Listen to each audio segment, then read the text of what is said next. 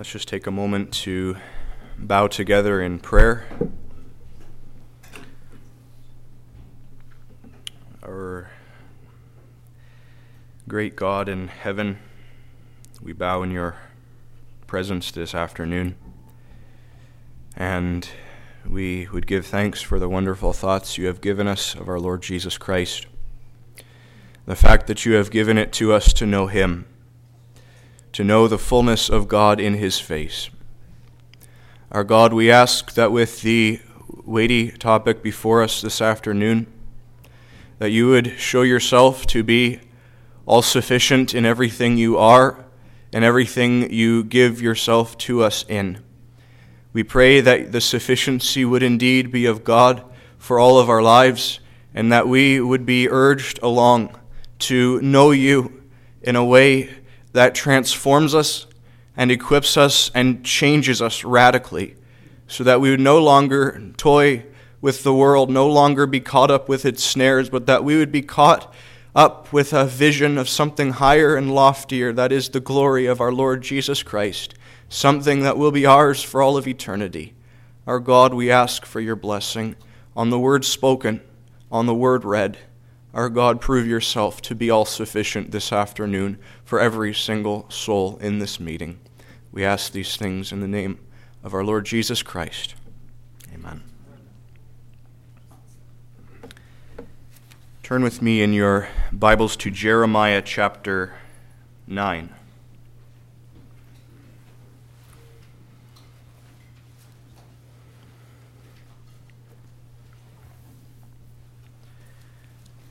Just for the sake of transparency, my topic this afternoon is what it means to know God. And I don't just mean him in terms of salvation. I mean knowing God in terms of intimate relationship with him, where nobody can really understand the depth of intimacy that we share with our God, where we alone understand what we have seen of his glory. A man should not dare to take up this topic unless he has been in the sanctuary himself, because this topic will either transform us or it will harden us.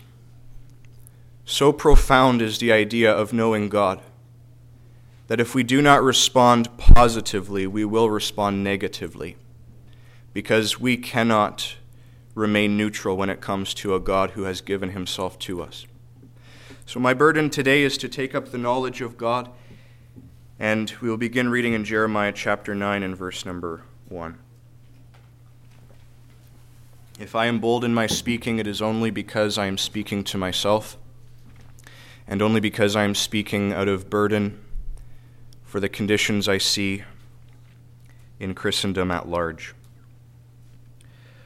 Oh, that my head were waters and mine eyes a fountain of tears, that I might weep day and night for the slain of the daughter of my people. Oh, that I had in the wilderness a lodging place of wayfaring men, that I might leave my people and go from them, for they are all adulterers, an assembly of treacherous men. And they bend their tongues like their bow for lies, but they are not valiant for the truth upon the earth.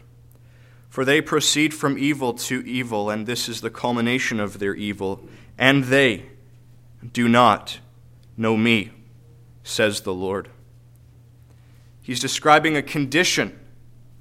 They do not know me. Continue in verse number 4. Take ye heed every one of his neighbor, and trust ye not in any brother. For every brother will utterly supplant, and every neighbor will walk with slanders. And they will deceive every one his neighbor, and will not speak the truth. They have taught their tongue to speak lies, and weary themselves to commit iniquity. Thine habitation is in the midst of deceit. And here we have a greater evil. Through deceit they refuse to know me. Jeremiah does not mince words when it comes to describing the evil of his day and the decline of his generation of God's people, he cuts right to the chase and he sums it up by saying this: if I were to sum up their greatest and their most desperate condition, it would be this: they do not know God. But he describes something further and he says, they refuse to know me. And there God's heart is seen grieving that the people he purchased by blood have rejected him. They had the religion. They had the form. But they didn't know God. So Jeremiah comes and he declares the word of the Lord in verse number 23. And he says, thus says the Lord, let not the wise man glory in his wisdom, neither let the mighty man glory in his might. Let not the rich man glory in his riches.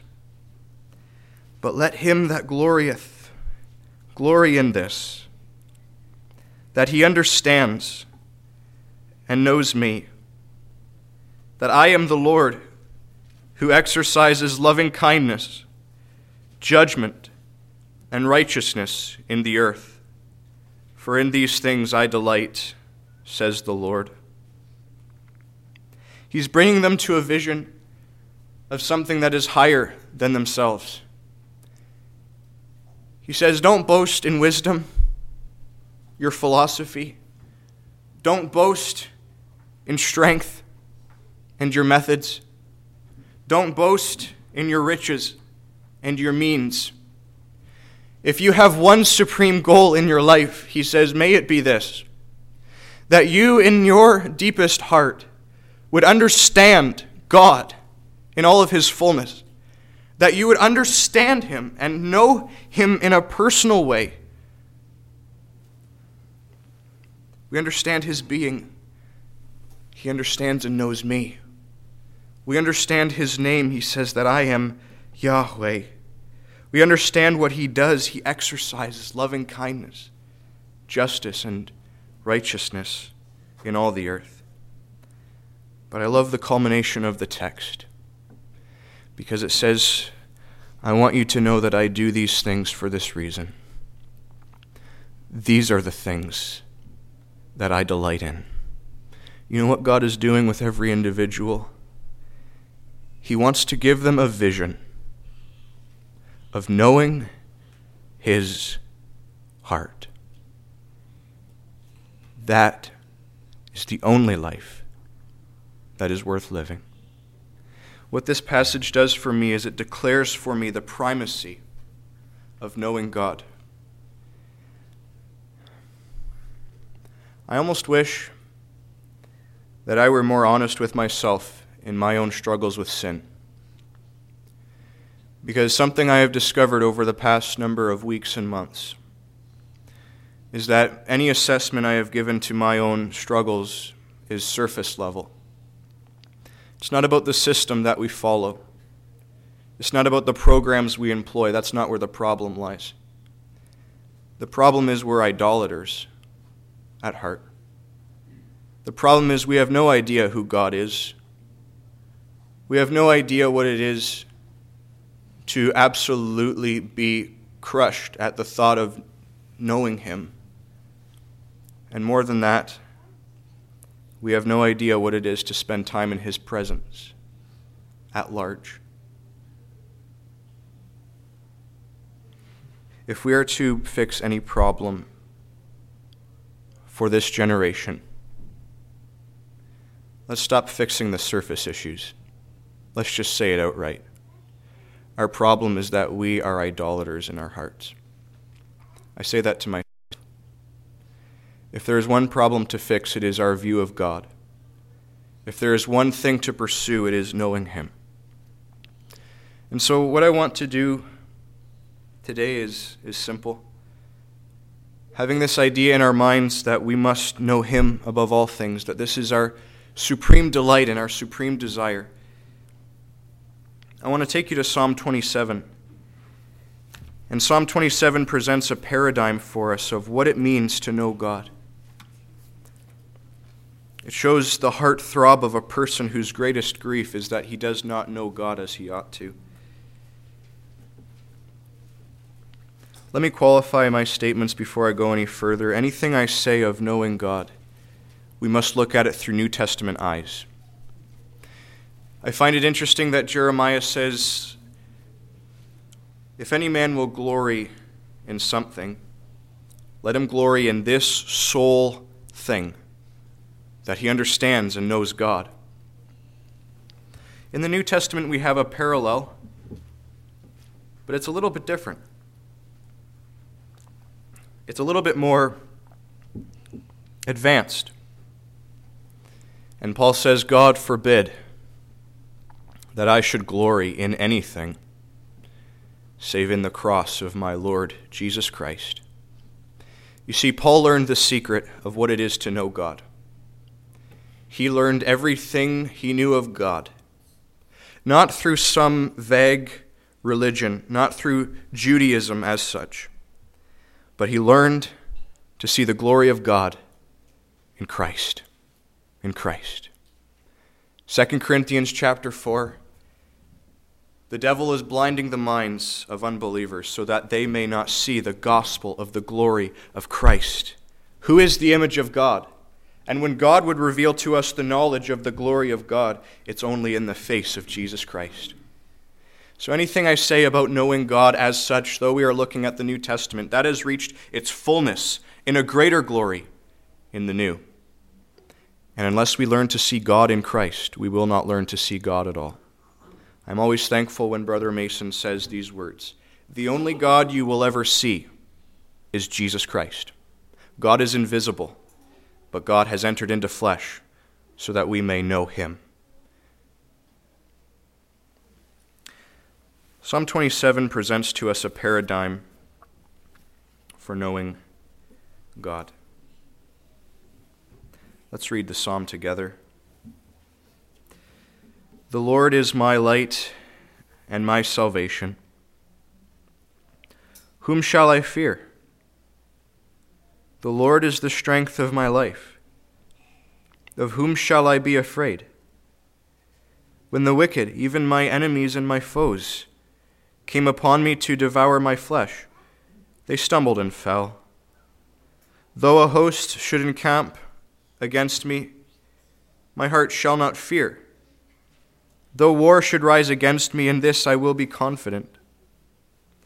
One thing have I desired of the Lord, and that will I seek after, that I may dwell in the house of the Lord all the days of my life, to behold the beauty of the Lord, and to inquire in his temple. For in the time of trouble he shall hide me in his pavilion. In the secret place of his tabernacle he shall hide me. He shall set me up upon a rock. And now shall my head be lifted up above mine enemies round about me. Therefore will I offer in his tabernacle sacrifices of joy. I will sing, yea, I will sing praises unto the Lord. Hear, O Lord, when I cry with my voice. Have mercy also upon me and answer me. When you said, seek my face, my heart said unto you, your face, Lord, I will seek. Do not hide your face from me. Do not put your servant away in anger. You have been my help. Leave me not, neither forsake me, O God of my salvation. When my father and my mother forsake me, then the Lord will take me up. Teach me thy way, O Lord, and lead me in a plain path, because of mine enemies. Deliver me not over unto the will of mine enemies, for false witnesses are risen up against me, and such as breathe out cruelty. I would have despaired, I would have fainted, unless I had believed that I would see the goodness of the Lord in the land of the living. Wait on the Lord. Be of good courage. He shall strengthen thine heart. Wait, I say, on the Lord. In verses 1 to 3, I see very, very simply these thoughts: that we must know God through suffering. We must know God through suffering. He begins by declaring something objective about what he knows of the living God. The Lord is my light and my salvation. The Lord is the strength of my life. He defends my life. You see, David had learned something so profound of God that nothing in his life circumstances could change what he understood God to be. I think of Hebrews chapter 11 where it says, "Without faith it is impossible to please God. For the one who comes to God must believe that he is, and that he is a rewarder of those who diligently seek him." Do you know why men like Abraham survived the fiery trial? It is because they realized that regardless of what they felt, regardless of what they saw in their circumstances, they settled for this idea: God is who he is. Period. God is. He is my light. He is my salvation. He is my defender. And what faith does is it says, even though I do not see all of this in the circumstances, even though I don't understand this in my mind, it's not about me anymore. It's about the fact that God is who he is apart from what I think him to be. And so he remains steadfast. The psalmist says, "My flesh and my heart may fail, but God is the strength of my heart and my portion forever." Unless we have a God who is who he is, apart from our feelings, we will have no God at all.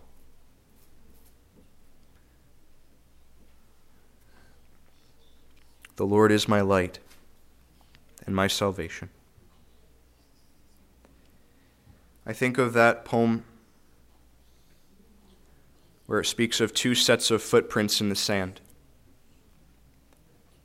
And as the person is at the end of their journey, and they look to the Lord Jesus, and they say, "Lord,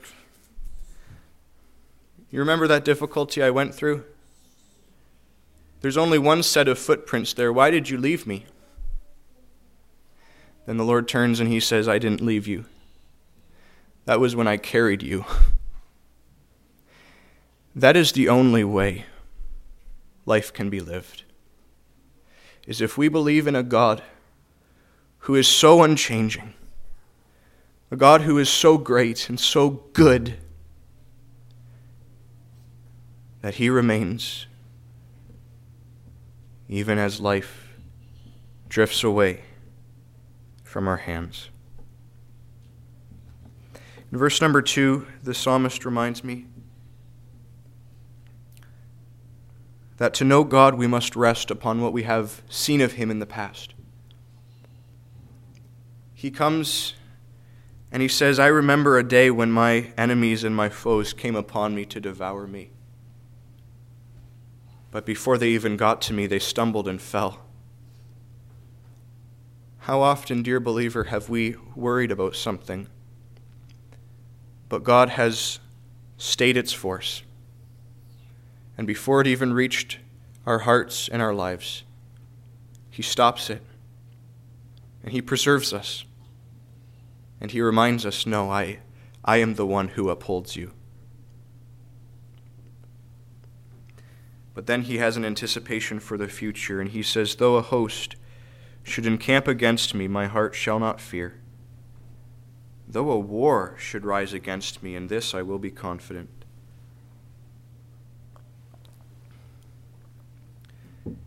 If you would desire to know God, you will face enemies. In fact, I would suggest that if you are serious about knowing God, you will face more enemies than what normal Christianity would even go through. There is the enemy of the devil, who is absolutely intimidated by a person who can pray. There is the enemy of the world that throws us off as an outcast and an oddity because we know God. There is the enemy of our flesh that will come at us and will do everything it can to hinder us from spending time in the disciplined presence of God. I would even venture to say that some of our greatest enemies will be within the Christian community itself. You know why? Because in popular Christianity, we have a norm that has been set that has such a base view of God and such a low priority on knowing Him, really, that we may be tempted to think that normal Christianity, spiritual Christianity, is fulfilling my 15 minutes a day in prayer, fulfilling my reading plan, and away I go to the assembly meeting, so I must be all right. No. My people are destroyed for lack of knowledge. And if we are gaining our standard of what Christian living is from our Christian peers, we will not know God. And we will even have to face the difficulty of being odd among certain Christians even. I'm not separating believers into classes. I'm telling you the truth, even from my own experience. If you know God personally, you will never be able to explain that to another individual. And so you must be prepared to be alone in your knowledge of God. And even believers will misunderstand. I say that humbly, and I just say that for your awareness. Because if we would know God, if we would know God to be the unique God that He is, then He must remind us that we are nothing. That is why we must know God through suffering. Because if God is who He is, we only experience His fullness when we are absolutely nothing before Him.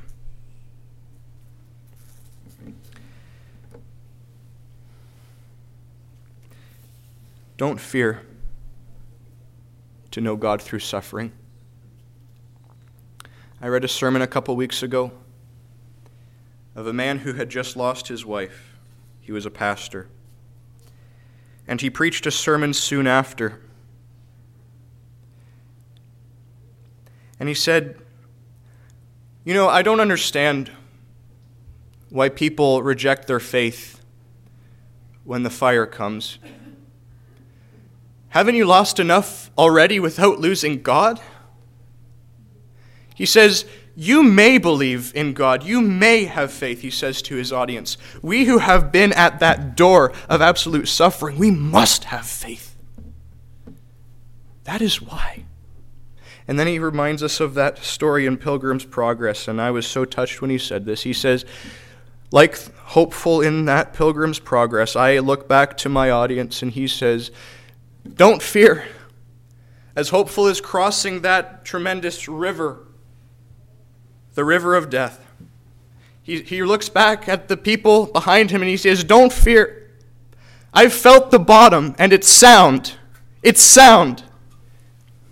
And so this man who loses his wife, he reminds us, I've felt the bottom and I can assure you that it's sound. God has proven Himself to be everything. That is why we must know God through suffering. I learned, secondly, that we must know God in the sanctuary.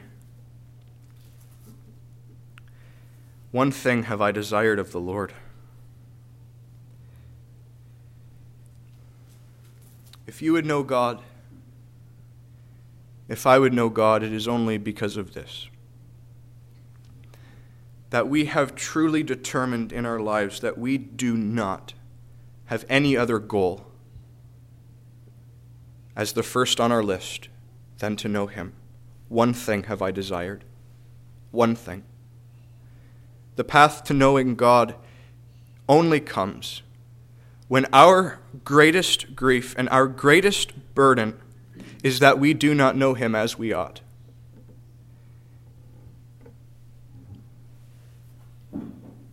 One thing have I desired of the Lord. It is a supreme desire. It is a supreme pursuit. That will I seek after. As if to say,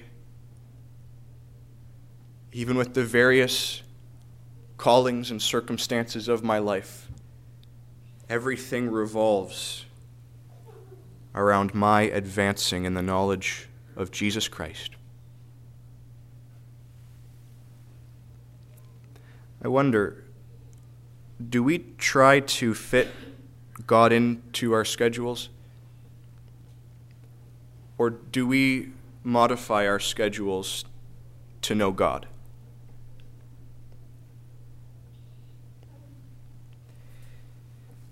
What is it to dwell in the sanctuary of God?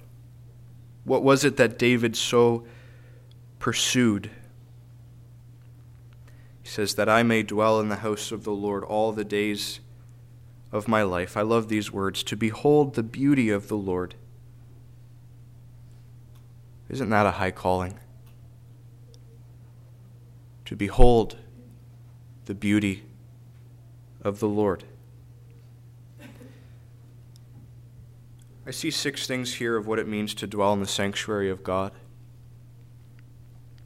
I see, first of all, that to dwell in his sanctuary means I be there every single day. My single desire is that I may dwell in the house of the Lord all the days of my life. There is no knowledge of God where there are not spiritual habits.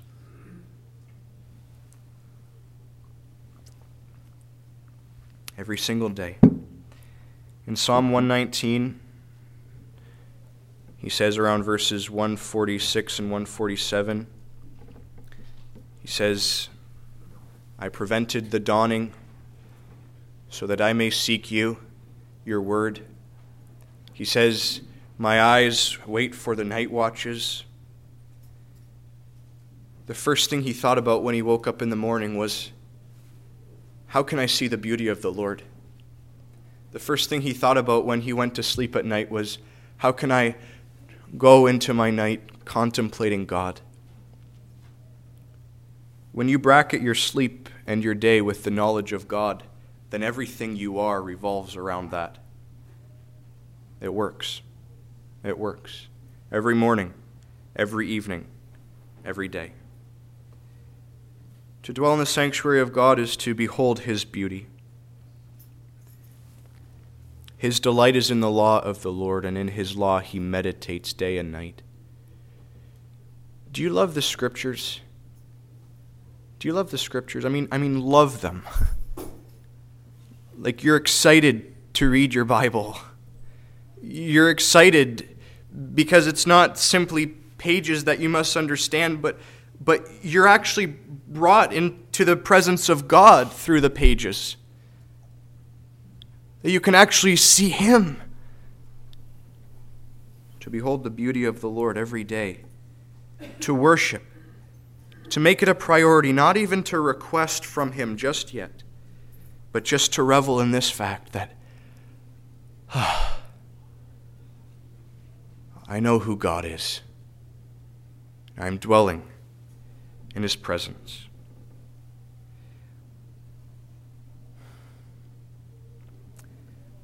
Thirdly, it prays. To inquire in his temple. To inquire in his temple. Inquiring not only means we request that he answer our prayers, but we're inquiring, we're meditating, trying to just see one more aspect of his attributes, trying to see one more aspect of the glory of Christ. Lord, who are you? That's what time in the presence of God is about. To pray. Consider the prayer life of Christ. Do you remember what it says? I believe it's Luke 13. No, not Luke 13. Maybe Luke 7. It says, and Jesus was praying. But when he was finished, the disciples said, Lord, teach us to pray. They were so impressed at seeing their master pray. They had to just let him pray. Don't disturb the master when he speaks to his God. A profound thing. And so the Lord from experience teaches them how to pray, and he says, you be bold, but you just remember that God is so kind and that he will answer your prayers. Number 4, to dwell in the sanctuary of God means that we rest. In the time of trouble, he will hide me in his dwelling. In the secret of his tabernacle he shall hide me. He shall lift me up upon a rock. Stable ground. Stable ground is in the presence of God. To dwell in his sanctuary is to be rejuvenated. So he says, and now shall my head be lifted up above my enemies. He was confident to face the day because he knew God was with him. You know, if we ever want revival where we feel the power of God in our midst, oh, that God would grant that we would feel the revival starting, not in our midst, but in our hearts. Revival starts with me. Revival starts with you. Revival starts when you learn to pray like you have never prayed before.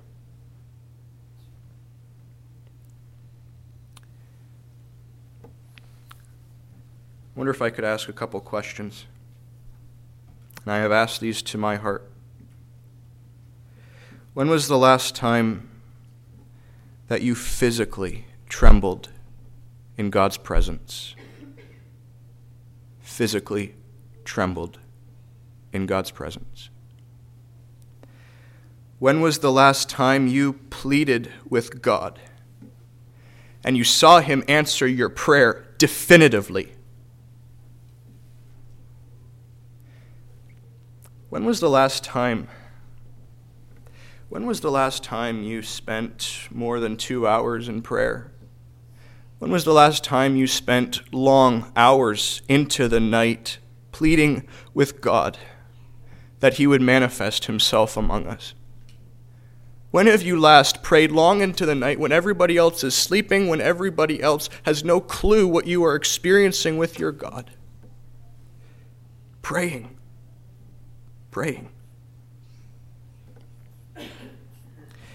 I must emphasize, though, it is a secret place. You cannot know God with your peers. We rejoice in the measure that we know God together, but you cannot have the sanctuary of God apart from being alone in your closet. And you will not know God by reading books about knowing God. You will not know God by listening to sermons about knowing God. You want to know how you know God? You blaze your own trail in the sanctuary, and you test the limits of what God will give to you in seeking his face. That's how you know God. It's a personal thing. It's a personal thing. We must know God, thirdly, by seeking. When you said, "Seek my face," as if David was just yearning for this moment, he says, "My heart said unto thee, O Lord, your face I will seek." Yes, what a wonderful life. Yes, Lord, I will seek your face. But he says in verse number 9, Lord, do not hide your face from me. Do not.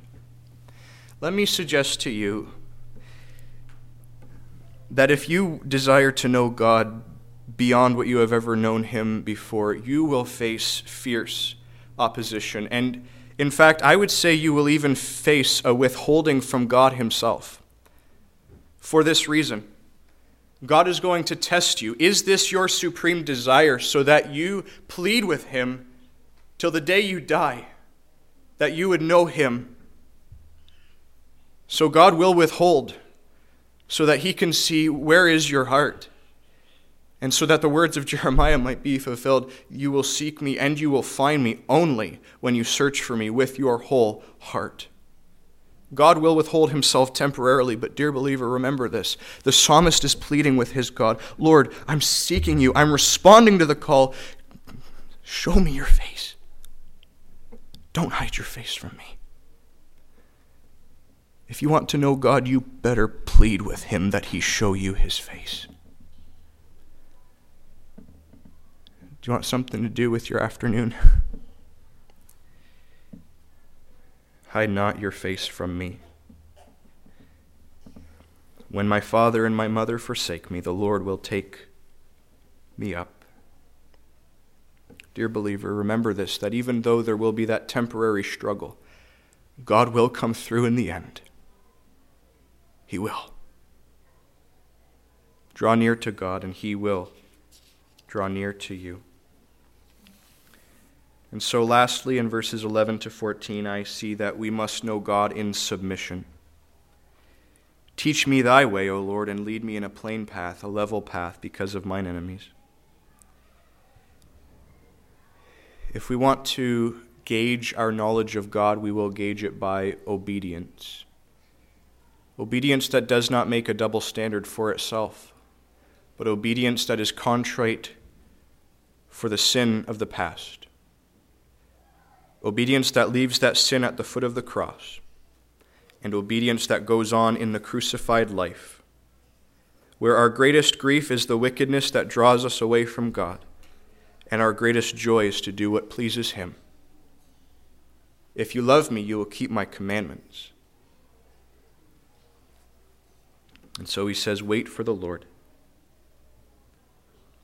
They that wait upon the Lord will renew their strength. They will mount up with wings as eagles. They will walk and not be weary. They will run and not faint.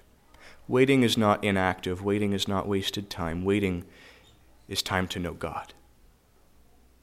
We must know Him in submission to His will, to His word, to His timing.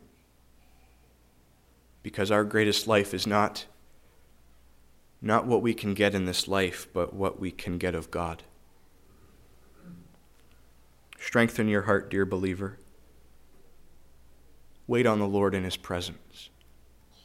He will come through. I want to close just by quoting words from the book of Hosea. Listen to the word of the Lord, O sons of Israel.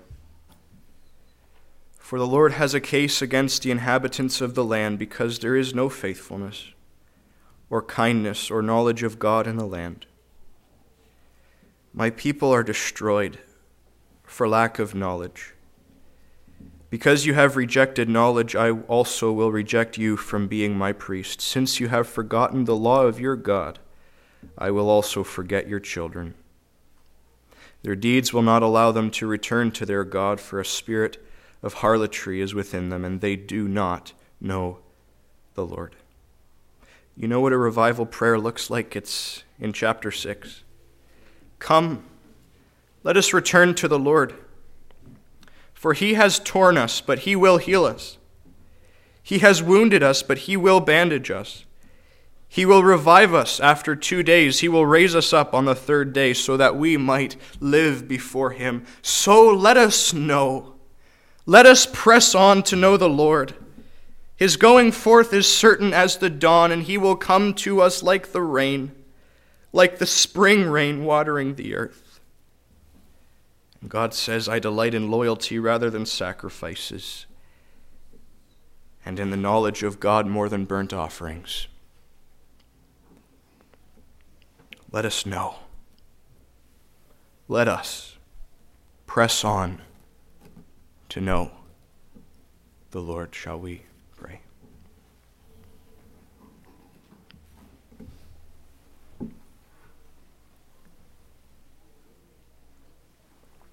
Our dear God, who is so gracious and kind, you have shown us that you are for us. You have shown us that you are the eternal God. You are who you are, and that suffices us. Grant that we would let you be God. But our Father, revive us, revive this community, revive your assemblies, revive your people across the world with the knowledge of God. Grant that we may go forth to know the Lord. Grant that this message would not be in vain, our Father. Grant that every individual would search their hearts, and grant that I would search mine, that we would all together grow as an assembly that knows God, that learns to spend those hours in His presence every day, that learns, our Father, to rejoice in your presence and in your word. Show us your face, our Father. Show us your glory in the face of Jesus Christ. Sustain your people. Drive us all in our hearts and in our deepest conviction to know you. Be our sufficiency, because you, O Lord, are beautiful. You are majestic in every way. We pray these things in the name of our Lord Jesus Christ. Amen.